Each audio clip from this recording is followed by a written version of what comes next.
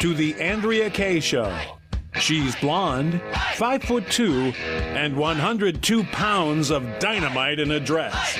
Here she is, Andrea Kaye.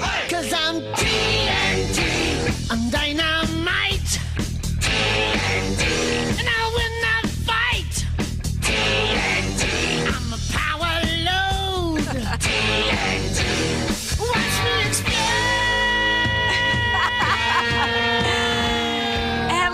Welcome to the Andrea Kaye Show. You know what? I was so dog tired on my way into the studio. I told DJ Carrot Sticks, thank you for being with me, by the way, baby. Always love being here with you. Oh, you know what? I told him on the way in, I'm just dog tired. I'm war slap out. I don't know if I got any dynamite in me. He goes, you know what? You wait till that intro starts rolling. He goes, it's going to come back to you. And you know, it did. And it's because I just love sharing this time with you all. And I'm super excited for today's show. To everybody watching on Facebook Live, thank you so much.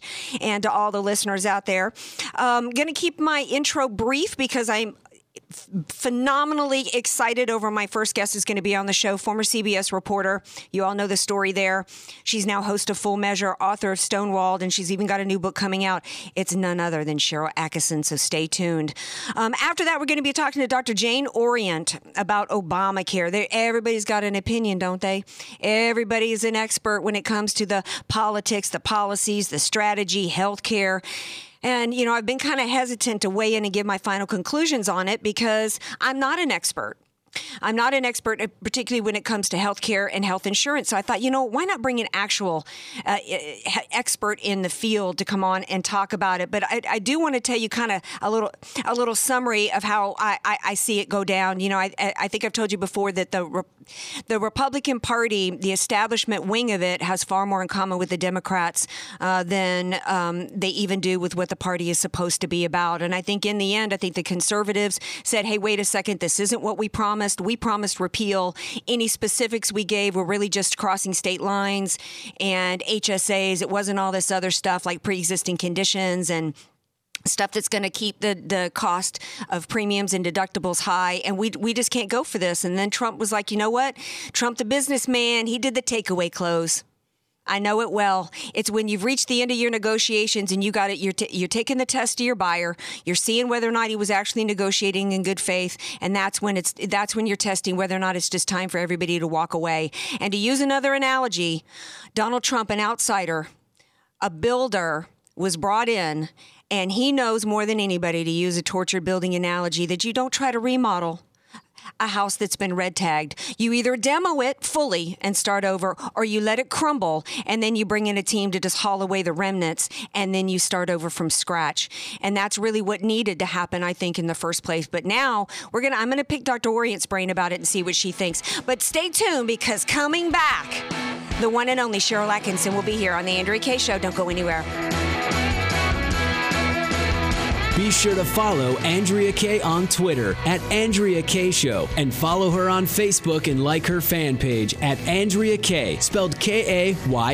Home buying and selling can be a daunting and stressful experience. It will likely be the biggest financial purchase of your life. Hi, I'm Julie Mills Brennan, and I've been selling homes in San Diego for over 20 years. I've seen the market in its highs and in its lows, and through the years, I've immersed myself in nearly every market area. I realize that anyone can find you a house. I want to find you a home that you will build great memories in. Call me or text me at 619-992-7113. Call me today. I would be honored to help you find your dream home. Statistics have shown that at some point you will die. In fact, I could die during this commercial. Now that I have your attention, this is tax and estate planning attorney Rod Hadley of the Hadley Law Group. Because life happens, it makes sense to have an estate plan in place, much the same way you probably have life insurance to provide for your family. An estate plan is a set of instructions for how you want your assets to be passed on in a way that works for you and your loved ones. For a free consultation, give me a call at 858-792-3444, 858-792-3444. I can't wait to help protect your family's legacy.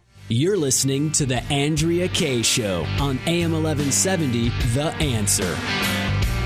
Welcome back to The Andrea Kaye Show. Super excited for my next guest. In fact, I'm as honored, probably more honored to have her than some of my other top guests. And I got to tell you, when I put it out on Facebook that Sharyl Attkisson was going to be on the show, the comments just, first of all, my thread blew up, and across the board, comment after comment was that, hallelujah, we're going to hear from what is considered right now to be a dying breed, an actual real-life journalist, somebody who just reports up the facts straight up. Sharyl Attkisson, welcome to the Andrea Kaye Show. Hey, thank you for having me.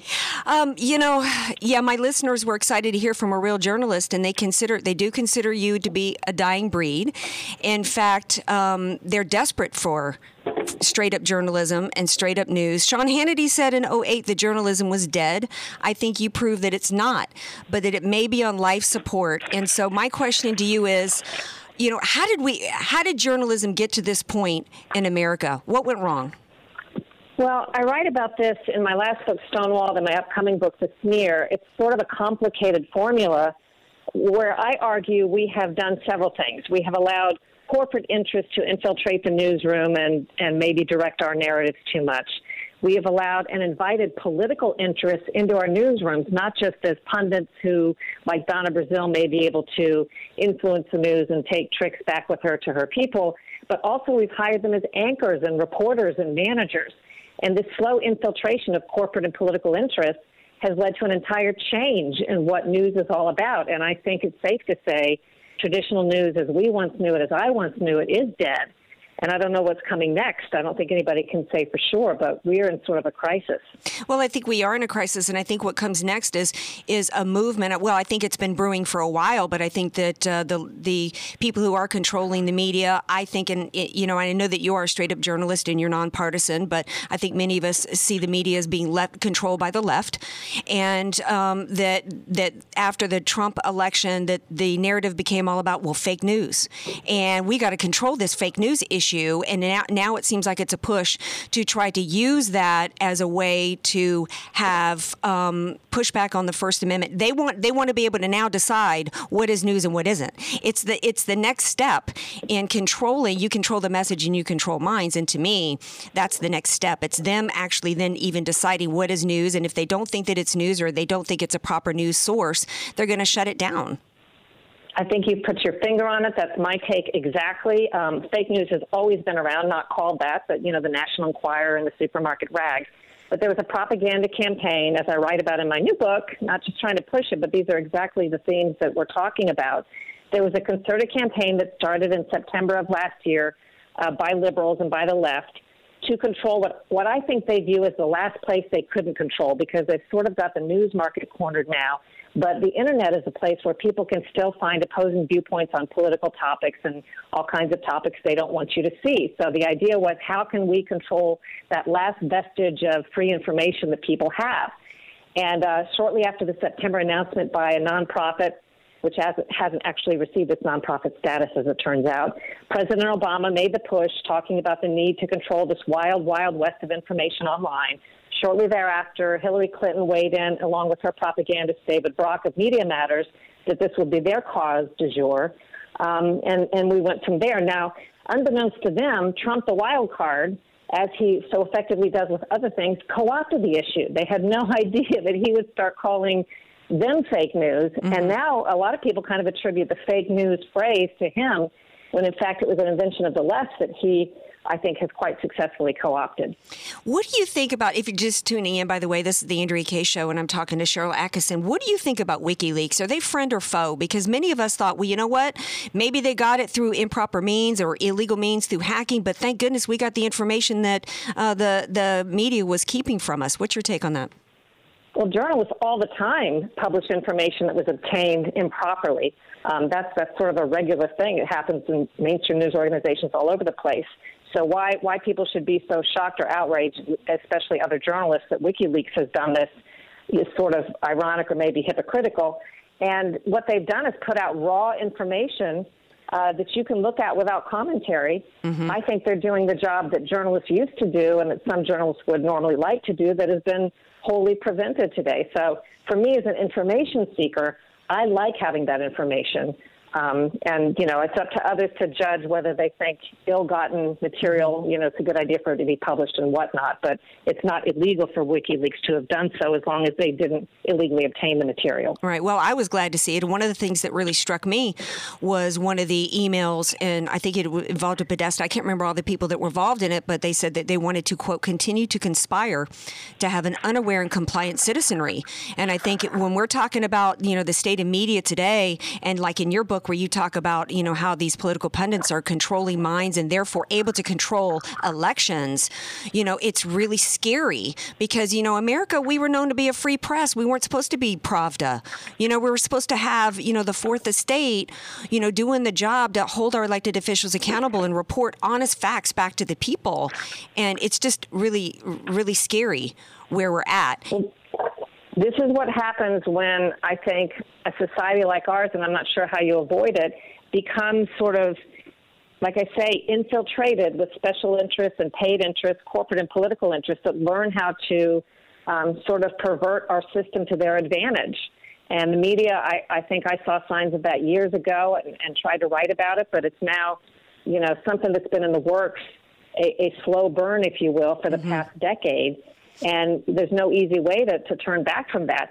I mean, one sign that this is an effort, not just, a lot of people say, well, maybe there's not as much investigative reporting or on certain topics because it doesn't make money. But it does. These are highly popular topics that viewers want to see. So the idea that news stations are acting against their own best interests when it comes to getting viewers shows that they are acting, in my opinion, as propagandists. I mean, if all they do is put on pundits from each side, which is so much of what we see on the news, who are paid to put out certain opinions, you're not going to hear anything different from them. You're going to hear what you already know. It makes us a vehicle or a tool for propaganda, and really little more than that. Right. Well, yeah, and I view it as part of, everybody's kind of talking about the deep state right now and a shadow government and all of that, and I kind of view this as a part of it. Actually, it's a part of the deep state. But I do want to pick your brain on that a little bit while I have you, because we've got the mainstream media and the Democrat Party like in a feeding frenzy over this investigation into the Trump team and Russian meddling in the election and all that. Although I still haven't seen any evidence of that. Meanwhile, even though Comey won't confirm an investigation into the leaks, we know that there were felonies involved in leaks. There's no investigation going on in that. Then Trump says that he was tapped, and everybody's mocking him for it. And I'm saying, wait a second, where's the investigation into this? We have a data mining facility out in Utah that costs trillions of dollars. We know, we all saw in horror your video that you put out where your laptop your reports are being deleted in real time in front of your eyes. We've got Congressman Chaffetz, Kucinich, the unmasking now of citizens. This is real, that this deep state surveillance stuff is happening, isn't it? Well, I think ordinary Americans know and believe, because factually it's been proven true, that there is improper surveillance and liberties being taken in some cases by government. I think it's only really the media mantra and political interests that want to act like nobody believes it and how crazy it is to think it. You in fact, wouldn't be a logical and rational human being if you didn't at least consider the possibility based on the track record and the facts that have been established. So I think, again, that's a narrative. I think most Americans know better. There is an investigation going on as to the possible improper surveillance of Trump officials. And everyone knows, if you've looked at this at all, and I certainly know from my sources, there are all kinds of ways for bad actors in the intel community to wrap up people they want to surveil but cannot legally get a authorization to do so. There are ways to wrap them up in other targets that would be named on a wiretap or in a court order, and then you can catch them up in an incidental way or, as part of that legal surveillance. And if it's done for political purposes, which I believe is entirely possible, then, of course, it's improper. And I think even possibly illegal, even though on its face it may be a legal collection. If you can look at the motivations behind it and prove certain things, it could possibly be illegal. Well, yeah, I think, and both parties are involved in this, because when I hear Lindsey Graham come on TV and if there couldn't have been any wiretapping because there wasn't no FISA warrant. Well, like you just said, there's lots of different ways, to get at, to conduct some surveillance without necessarily having a FISA warrant. So I think both parties are kind of involved in this. If I can pose a couple, if you have time, I've got a couple listener questions for you. Sure. Were you ever told by the Obama administration to stop speaking about the surveillance you were under? No. How corrupt is our government? I think there are many honest actors because some of them have been my sources and are the only reason I know, for example, about my surveillance. Mm-hmm. But I think corruption has permeated the bureaucracy at many levels. And even doesn't matter who the president is, in my experience, the bureaucracy survives from administration to administration. There are bad actors that are here throughout Democrats and Republicans and control the information and, play a big role in the narratives that we see. A couple questions on Benghazi, because I think that at least the conventional wisdom is that, was really what you were stonewalled in terms of reporting. Who would have had the authority to give the stand-down order in Benghazi in the chain of command? It had to be somebody high. Well, there were many methods and ways in which people were told allegedly to stand down. Of course, terrorism response team, the leader of one of our terrorist response teams testified on the record that he was preparing to launch immediately, which is protocol, but he was told to stand down, maybe not those words. He was told, you're not going. There are different groups that were told not to go when they tried to respond. And then in the big picture, we can't answer the question as to who was really in charge that night because the White House won't tell us. The military acted as though it was waiting for Secretary of State Clinton to call for their help, which doesn't make sense because how can a co-equal agency really be the boss? There has to be somebody in charge at the top level, but they won't tell us who in President Obama's absence that night was calling those shots. So I'm afraid we won't know the answer to some of these questions, but there are different people in the chain of command who could have stopped the wheels from being in motion. Any particular reason why that your sources are telling you that they would not want to rescue Stevens? Well, I think they were hoping, according to my sources, that this would not blow up into something bigger. They used poor judgment in thinking maybe it was, almost over after a couple of hours and all that was left would be to kind of search for him and they could turn to the people on the ground in Libya to help with that. And they did not want to explode this into a terrorism-related event if they could cover it up and make it look like something entirely different because it was an election year right before the election. And as you recall, President Obama had campaigned on the idea that he had, quashed al-Qaeda and that terrorists were on the run. I think I saw on your Facebook that Josh Earnest, speaking of pundits, being brought in as analyst, I think you posted that he got a new gig on NBC. Did I also see that you said he was the person who stopped the release of photos? Because people keep asking me, why were there no photos? There were photos the night of the Osama bin Laden raid. Why were there no photos coming out of the White House the night of Benghazi? And did I see that you posted that was Josh Earnest who stopped that? Yes, two things. There was video taken at the compound on site that the CIA had promised to release around Thanksgiving after it happened. Somebody stopped that release, so the video was never released. Secondly, I asked for the White House photos right away. The White House photo office seemed agreeable and then suddenly called back and said that we had to get permission from Josh Earnest from the White House, who we emailed and called over the course of the next 2 years. Asking for him to make this release or to explain why he wouldn't, and he would never return our calls or emails. Well, I'm one of the people that when I say hashtag never forget Benghazi, I will never forget Benghazi, and I think that there still needs to be some accountability for that.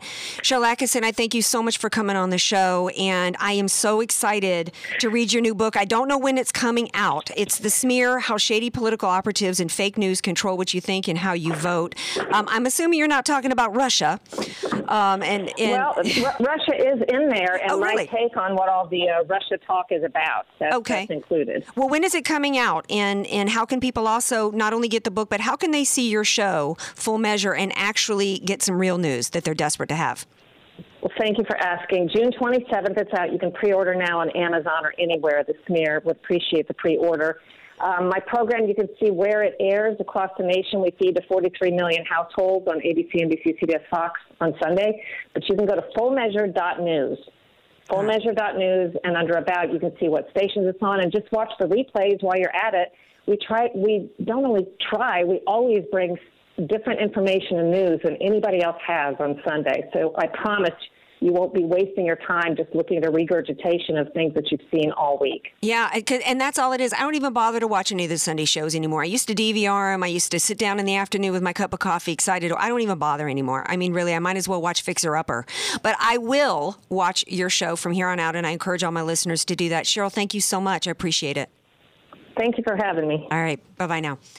All right. Now, don't change that dial, because when we come back, we're going to shift gears and we're going to go back to D.C. We're going to talk about what's going on with this Obamacare thing, because what I want is Dr. Orient, as an expert, to calm everybody's fears that what's happening with letting Obamacare collapse is a good thing and what's going to happen next. More Andrea Kaye Show coming right back up.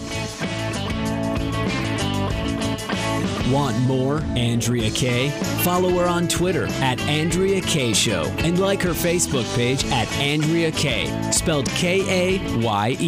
Statistics have shown that at some point you will die. In fact, I could die during this commercial. Now that I have your attention, this is tax and estate planning attorney Rod Hadley of the Hadley Law Group. Because life happens, it makes sense to have an estate plan in place, much the same way you probably have life insurance to provide for your family. An estate plan is a set of instructions for how you want your assets to be passed on in a way that works for you and your loved ones. For a free consultation, give me a call at 858-792-3444, 858-792-3444. I can't wait to help protect your family's legacy. Home buying and selling can be a daunting and stressful experience. It will likely be the biggest financial purchase of your life. Hi, I'm Julie Mills Brennan, and I've been selling homes in San Diego for over 20 years. I've seen the market in its highs and in its lows, and through the years, I've immersed myself in nearly every market area. I realize that anyone can find you a house. I want to find you a home that you will build great memories in. Call me or text me at 619-992-7113. Call me today. I would be honored to help you find your dream home. You're listening to The Andrea Kaye Show on AM 1170, The Answer. Welcome back to the Andrea Kaye Show. Boy, did I enjoy talking to Sharyl Attkisson. What a sharp, amazing, straight-up journalist she is. And I'm super excited to talk to my next guest. I got to say, though, one of the reasons why the Facebook Live broadcast last week did not allow me to post was because I used some music that Facebook Live didn't think I should be allowed to use. And so I'm not going to be able to play some of my classic smooth grooves that y'all are used to hearing me play on the show. But that's okay, because DJ Carrot Sticks is still playing some great tunes. Oh, you're going to say I was going to sing them for you. I don't know, baby. Maybe if Dijon were back here, because he's the songbird of our group. Maybe if he came back, we'd let him sing. I bet if I did Grease Lightning, he'd be happy. Oh, that'd be hilarious. Grease Lightning, go.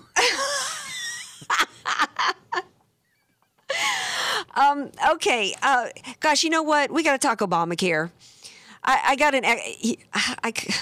If you ask 6 people about what they think about Obamacare's, the AHCA last week and how it was handled, the policies of it, the parts that were included in it, the strategies of it, the way it was handled, where it was good or bad, or what the role was. You ask 4 people, you're going to hear 40 different answers. And I thought, you know what? Why not bring an expert on? Why not bring back Dr. Orient, who's the executive director of the Association of American Physicians and Surgeons, to talk to somebody who actually lives it, who actually not just understands the insurance aspect of it and healthcare coverage, but also the care aspect, because you know what? Coverage isn't necessarily care. I am happy that it went down this way. I'm happy that Donald Trump used the takeaway clause and let it die, and that Obamacare is now going to fall under its own weight. And here to explain why that's a good thing and what happens next is Dr. Orient. Hey, Dr. Orient, welcome back to the show. Well, thank you, Andrea. I certainly agree with you that coverage is not the same thing as care. In fact, it is just absolutely not care. And in fact, it does a lot to impede care these days. How does it do that? Well, with Obamacare, so many of the plans that have still survived, I think there are a few remain standing, they use the concept of the narrow network, where the person may have a card that says he has coverage, but his options as to where to get care are so limited. In fact, they may not have the best specialists, the best cancer hospitals, and they're really designed to cut costs by just making care unavailable.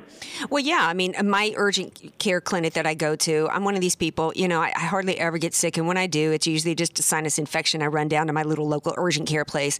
And when Obamacare first came around, huge sign as soon as you walked in was like, hey, stop where you are at the door if you've got an Obamacare card, because we ain't going to see you here. And, here in San Diego. So, yeah, in terms of the AHCA last week, lots of excuses from the Republican Party, Paul Ryan in particular, for why they had to do an Obamacare light because of the rules in the Senate and all that. But you know what? It just seemed as though it was, and they admitted that it was the same Obamacare structure, just changing, keeping pre-existing conditions, removing the mandate.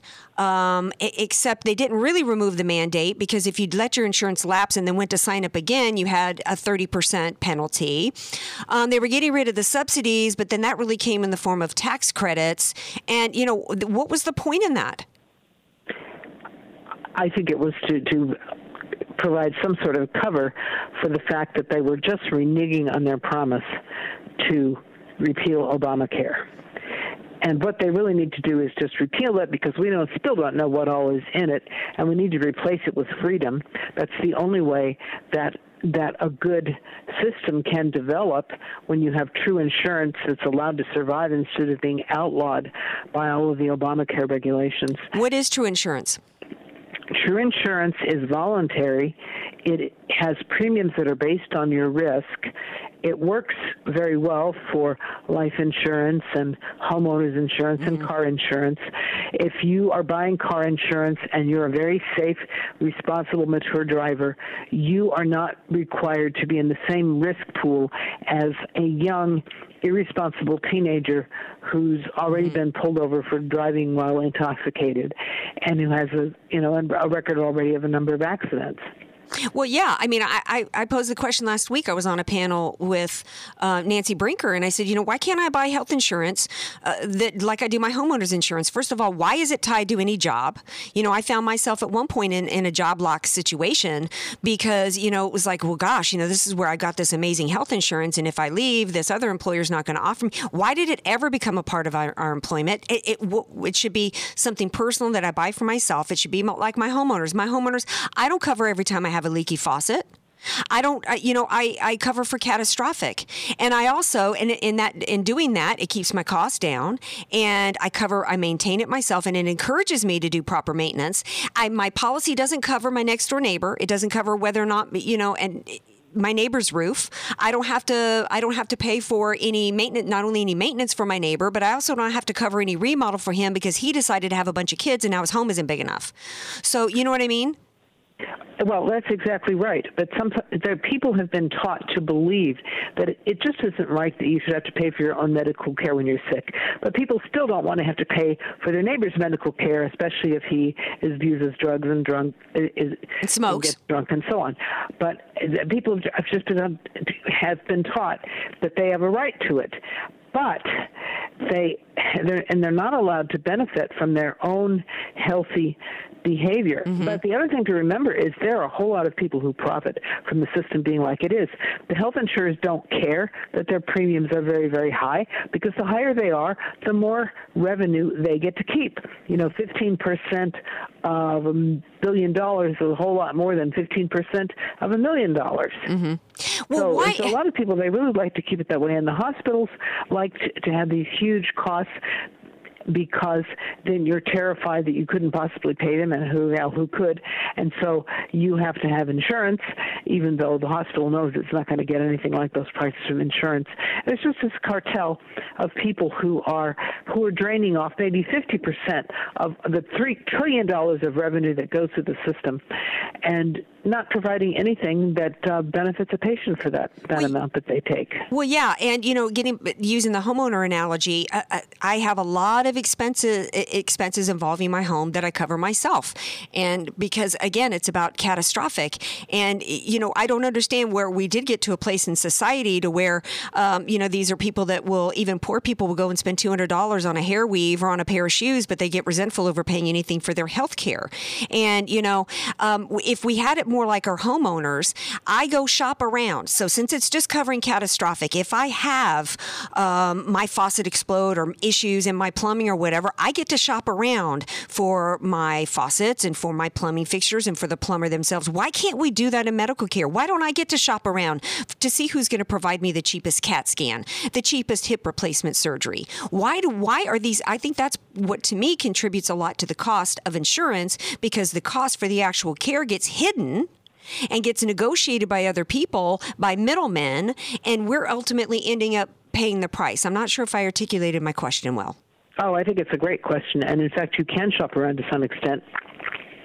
And you should. Like if you need a CT scan, you could call up and ask, what's the price for a self-insured cash-paying customer? Don't even whisper to them that you have insurance. And you will get probably a very good price, and they can probably see you this afternoon. Or if you go to the pharmacy, ask what the cash price is for a prescription, and you may find out that it's less than the price of even a copay on your insurance. But the pharmacist may be forbidden to tell you that, lest he violate his contract. Mm-hmm. And people just don't know that this is an option. And there are true emergencies, of course, when you can't do anything, but most medical care is elective to some extent. The government, part of you've made the statement before on my show and then articles and things that I've read that the government is not the solution, that government involvement in healthcare and health insurance from the jump was the issue. Can you explain? Well, this goes back to the World War II wage and price controls where businesses could not get employees because they couldn't pay them enough. So they gave them health benefits, tax-free health benefits instead. That's where the job luck comes from. If you pay for your medical care through an insurance plan that's owned by your employer, you get it free of payroll taxes, which is the biggest tax that most people pay, and income taxes. So if you wanted to buy the medical care yourself out of pocket, you would have to pay twice as much for it because it would be taxed first. Gotcha. You have to use after-tax revenue. There's a lot of hysteria right now as to what's going to happen because Obamacare is going to implode. How do you think this is going to play out? I think that people need to take matters into their own hands. They can look at the insurance offerings that are available, and they may decide that it just isn't worth it. And I think the Trump administration will not be enforcing this individual mandate, which actually didn't work very well in the first place. There are all kinds of hardships exemptions. There are health-sharing ministries. There are ways to, if you get a big hospital bill, if you look at our website, apsonline.org, what you can do to bring that hospital bill down. After all, hospitals get their tax exemption by pretending to be charities, and you can use that to your advantage. And you can, for things that are not genuine emergencies, you can look around and find out what the cost is. If you need an electric operation, you can go to surgerycenterok.com and find out what it will cost you, and it may be 1/10 as much as your nonprofit hospital would charge you. There are things that you can do. And what doctors need to do is they need to get off this insurance treadmill also. Mm-hmm. They will find that they can spend the right amount of time with their patients. They will find that they can offer, very affordable, reasonable fees and concentrate on what the patient needs instead of on all these costly administrative burdens, box clicking on their electronic health record and so on. So I think that patients and doctors need to take it into their own hands and just not buy these overpriced products for things they don't need and don't want. What did I read that you said about Kasich from Ohio and him talking about, basically playing the, tugging on the heartstrings about, we gotta keep this if you care about people. I can't even remember what he said. And your response was basically to accuse him of being part of the swamp. Well, he is part of the swamp, and he's saying, well, we need to have a system where people care about each other. Pretending like his Medicaid expansion cares about people. But the people who are offering the Medicaid is really a cash cow for these big managed care companies. They do not care about the patients. Doctors who deal with them spend a whole lot of time fighting with the system to get the patients what they need, and to pretend that it's a caring system is just really a big lie. Yeah, well, Well, thank you so much for being here. I hope you've shed a lot of light. When I told somebody over the weekend that I wanted to bring you on to talk some realities to the actual system itself, because people just get so caught up in the drama and the hysteria from both parties, in the media. And it's helpful to hear from somebody who actually is an expert, who understands the system and really how free market solutions will really help. So thank you so much for being here. Thank you. All right. Okay, guys, we're gonna shift away from Obamacare and some of this. We got some other interesting stories to talk about, because one of the things that Sharyl Attkisson mentioned earlier in the show, which is true, is that you turn on most of the major media outlets and it's beating the drum all day long, the same stories over and over and over again. So we're going to take a quick break. We come back. We're going to talk about some other interesting topics and things that are happening out in the news. So stay tuned. More Andrea Kaye Show coming right back up. Be sure to follow Andrea Kaye on Twitter at Andrea Kaye Show, and follow her on Facebook and like her fan page at Andrea Kaye, spelled Kaye. Home buying and selling can be a daunting and stressful experience. It will likely be the biggest financial purchase of your life. Hi, I'm Julie Mills Brennan, and I've been selling homes in San Diego for over 20 years. I've seen the market in its highs and in its lows, and through the years, I've immersed myself in nearly every market area. I realize that anyone can find you a house. I want to find you a home that you will build great memories in. Call me or text me at 619-992-7113. Call me today. I would be honored to help you find your dream home. Statistics have shown that at some point you will die. In fact, I could die during this commercial. Now that I have your attention, this is tax and estate planning attorney Rod Hadley of the Hadley Law Group. Because life happens, it makes sense to have an estate plan in place, much the same way you probably have life insurance to provide for your family. An estate plan is a set of instructions for how you want your assets to be passed on in a way that works for you and your loved ones. For a free consultation, give me a call at 858-792-3444, 858-792-3444. I can't wait to help protect your family's legacy. You're listening to The Andrea Kaye Show on AM 1170, The Answer. Welcome back to the Andrea Kaye Show. I was trying to do a little cheer dancing with that music, but it just ain't the same, baby, as Shaka Khan or some of my other smooth grooves. But anyway, thanks you guys for staying with me. Thanks to everybody out there watching via Facebook Live. And thank you to my next guest coming on, Miss Julie Mills Brennan. Thanks for being here.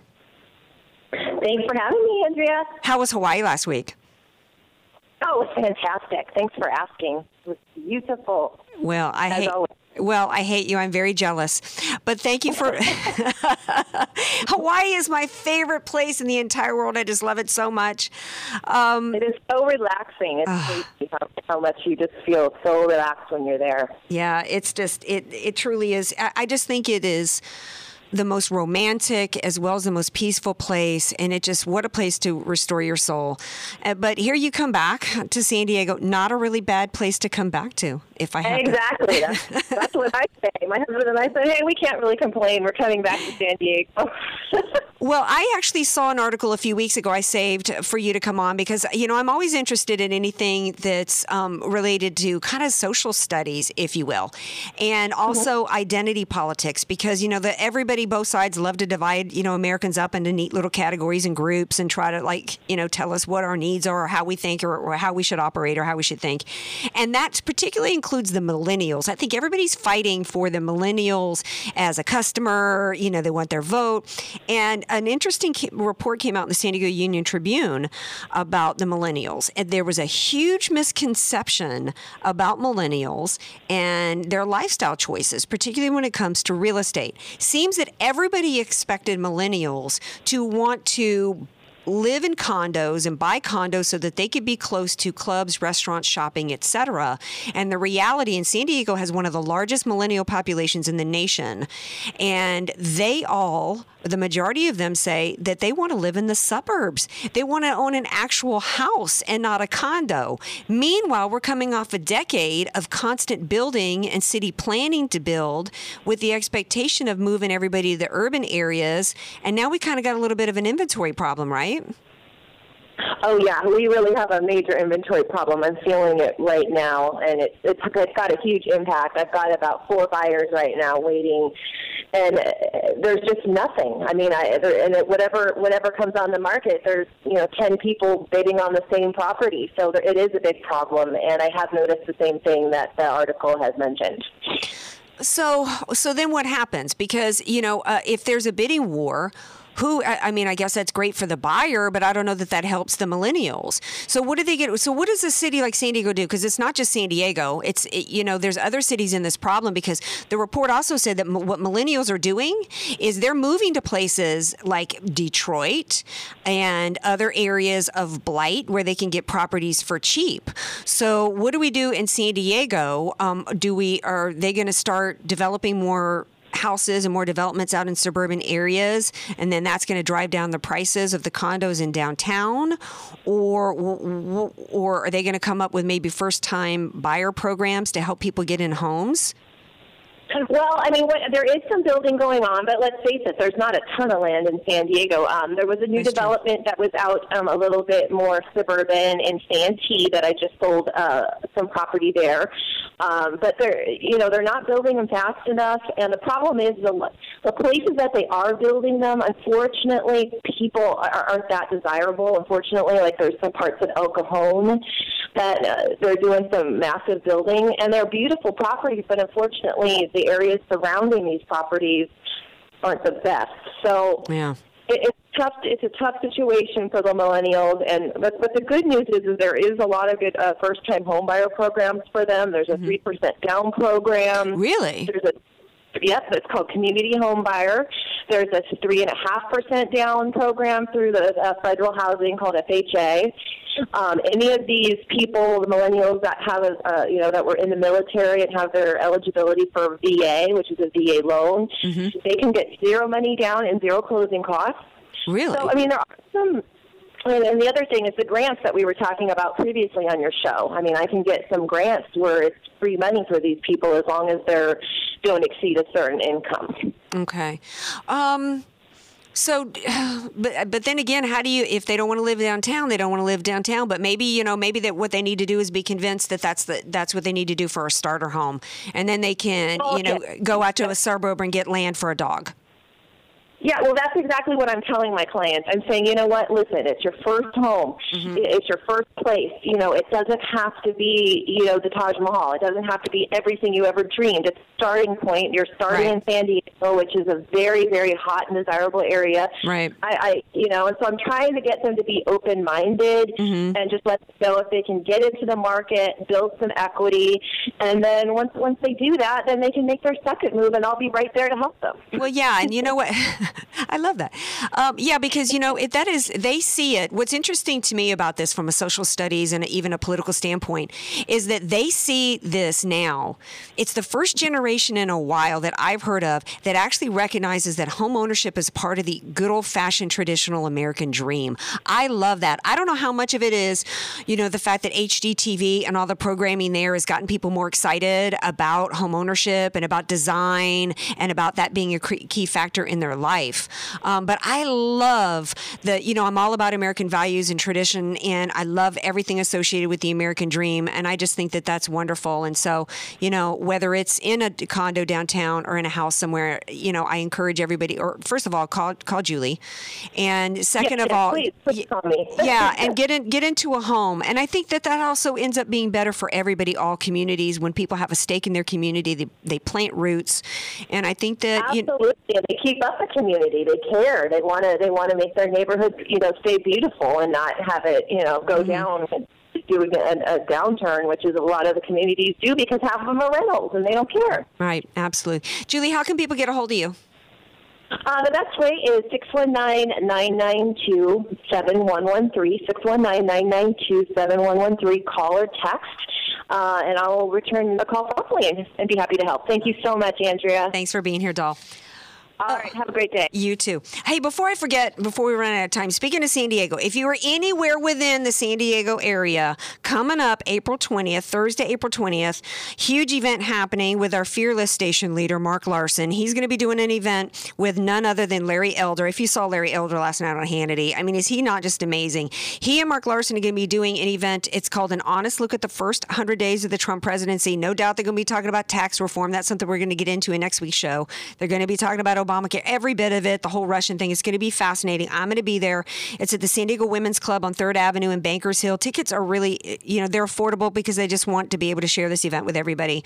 So to get tickets, go to am1170theanswer.com, our website. The event starts at 7 with a VIP pre-reception meet and greet, and definitely I'm going to be there. Maybe I can drag DJ Carrot Sticks there as well. So we'll see. Speaking of a little social studies, I don't know if you guys, another story, I'm going to throw this out there to the parents out there. I don't know if you heard this story, DJ Carrot Sticks, but there was a dad who went to a Cleveland Cavaliers game, I guess it was last week, and he held up a huge sign. And the sign said, Thomas, get your grades back up, and next time you'll be here, love, Dad. And he had a little crying emoji with it. And I was kind of torn. I mean, when I first saw this, and I want to get your guys' opinion of this, I thought, you know what? Hat tip to this dad who, he wasn't there with a wife. I don't know if he's a single dad or not, but I thought hat tip to him, African-American man, handsome too, by the way. I thought hat tip to him for encouraging his son to focus on academics, for, having obviously a system of accountability in place. But I'm kind of torn over the shaming because I don't even know if it really was shaming because the way he phrased it wasn't necessarily harsh, but it was public.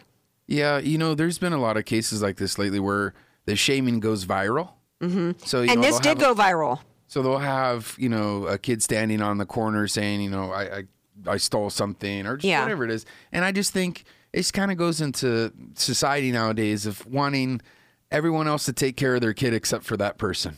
So here's the shame and the guilt is coming from the public instead of the father just saying, get your grades up and I'll take you to the game. Yeah, he didn't need to go public with it. No, I think, some of these parents, I think they're trying to get hits on their YouTube or on their Twitter. You know what? I didn't even think of it that way. It's not cool. If that was the dad's motivation, I'm not cool with that.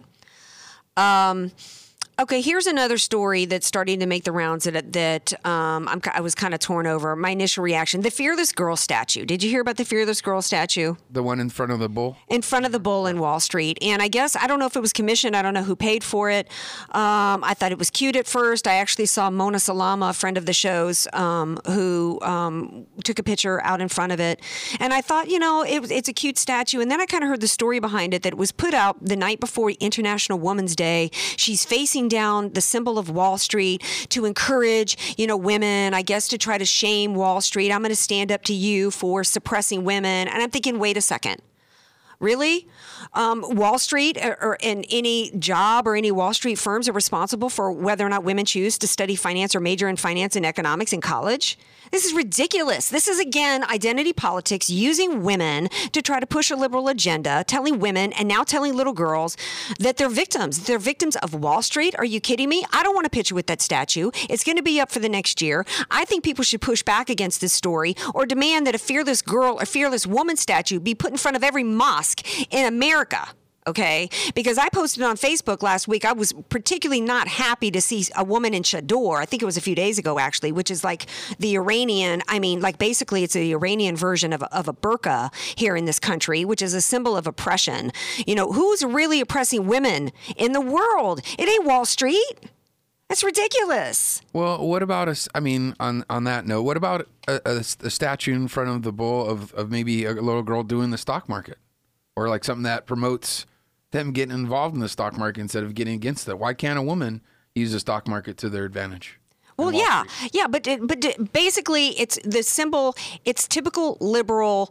They're clever with the words. They're calling it the Fearless Girl statue when what it really is the victim girl statue. And as a woman and as an aunt, I don't have any daughters of my own, but I've got some nieces that I can't imagine loving anymore if they were my own. And I don't like that message being sent to women that they're victims. And that's really all the left movement is about with women. It's about telling women that they're victims, telling them that they're victims of the Republican Party because the Republican Party wants them to pay for their own, contraceptions, and tells them it's really not her body. It's actually another human being with separate DNA inside of you. But I agree. Wall Street isn't anti-woman. No. But like Maria Bartiromo, hello. Sandra Smith. I mean, these are with Sandra Smith, by the way, graduated out of CEBA, the Center for Engineering and Business Administration, where I got my degree at LSU. Okay. Women choose whether or not they want to go into the field of finance and economics. It is a choice. So the whole thing was ridiculous. Speaking of girls being victims, we've all been following the Rockville, Maryland story in which two illegals, one I think 17 or 18, the other's like 20, are high school freshmen, can't speak English, gang rape a girl by dragging her into the bathroom. And, even after that, we've got the Maryland County school superintendent, a guy who's making oogles amount of money, says, bad things just happen, Todd. Bad things just happen. He needs to lose his job. Yeah, he needs to lose his job.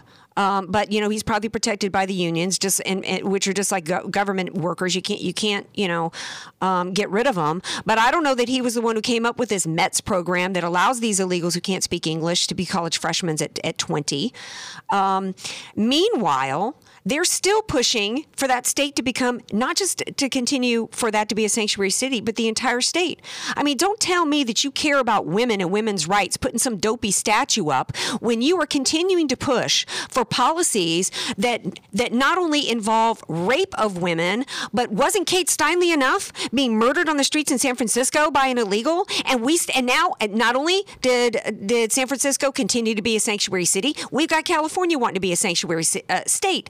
So, here comes, so step in. AG Sessions yesterday was coming in and saying, I'm cracking down on this crap. We're going to pull back funds on all the cities and the states who are doing this. They were supposed to be, their job is to obey the law of the land, not this pushing constitutional value crap. Putting up a statue in front of the Wall Street that you care about girls while you're supporting this, get away from me with that. It's a distraction from what's really going on. Well, yeah, and the reality is it just proves that the left doesn't give a crap about women. What they care about is power. Otherwise, there's no other rational reason for why they would continue to want open borders, would want to continue to push back. All Attorney Sessions is saying is, if you find out, you local authorities find out you have a criminal in your midst, you let us know, and they're saying no. So basically, the left is decided that their agenda is more important than women, and it's because they want the dependency class to be increased, because they know if they bring people here at 20 years old that can't speak English, they're going to need government assistance and they're going to vote Democrat. And that's really what it's about. It's about Democrats amassing power. A couple minutes. Speaking of states, couple minutes before I get into my awards for last week's Fool, this week's Tool, and Hero of the Week award. Big story. I don't know if it's a big story nationally, but big story here in Southern California is the Raiders are going to Vegas. My girl Elisa Brent, I think, was the first one to tell me she thought the Raiders were going to end up in Vegas. Your thoughts, DJ Carrot Sticks? Well, this is the third team in 1 year that's been approved to the NFL. They're going to play in Oakland for 2 more seasons, but they've been approved to move to Las Vegas. So this is 3 teams in 1 year that's been relocated. And I used to love football. Football was my number one thing. I'm a third-generation Charger fan, but you know what? I'm done with it. Yeah. And it just shows the NFL does not care about the fan. No. It's just all about money. Yeah. And, it just breaks my heart because, for years I supported my team. Thousands of dollars. And for them to up and move, and then some people don't realize why we're so upset. Well, not only did they move, but they moved to our rival city. Yeah. L.A. And with Oakland compared to Las Vegas, hello, they're going to make tons of money compared to tourism and all this stuff. Oakland, when they do the above shots during the halftime, where they just show the concrete of the park, it'll make them tons of money, but I think it just goes to show that the NFL doesn't care about the fans at all. Well, they showed that when they had that guy, I don't remember his name, on Sunday Night Football doing a Second Amendment lecturing on gun control. They showed that when they let Kaepernick, disrespect the United States of America and our military, taking a knee during the ceremony. In so many different ways they've disrespected the fans. I don't know that it's going to work out for the Raiders in Vegas because they have a solid fan base here that ain't going to be driving to the games like they drive down to San Diego. The Raider fans do. They ain't going to be. I don't think they're going to have the fan support in Vegas. ESPN is bleeding out money like crazy because they have politicized sports to the degree they're losing. I read a report recently. They're losing 10,000 subscribers a day at a typical subscription of $7 a day. That's huge money that ESPN, and mainly they're known for their NFL coverage. So you know what? Let the NFL implode like Obamacare. That's what I have to say. It's kind of like the sport is that statue. That Power Girl statue. The actual sport is the statue, but what's really going on behind the scenes is all the agenda stuff. Absolutely. Speaking of agenda, I got to get to, how much time? Do I have time left to do? I've got a couple minutes left, so I got to do my awards.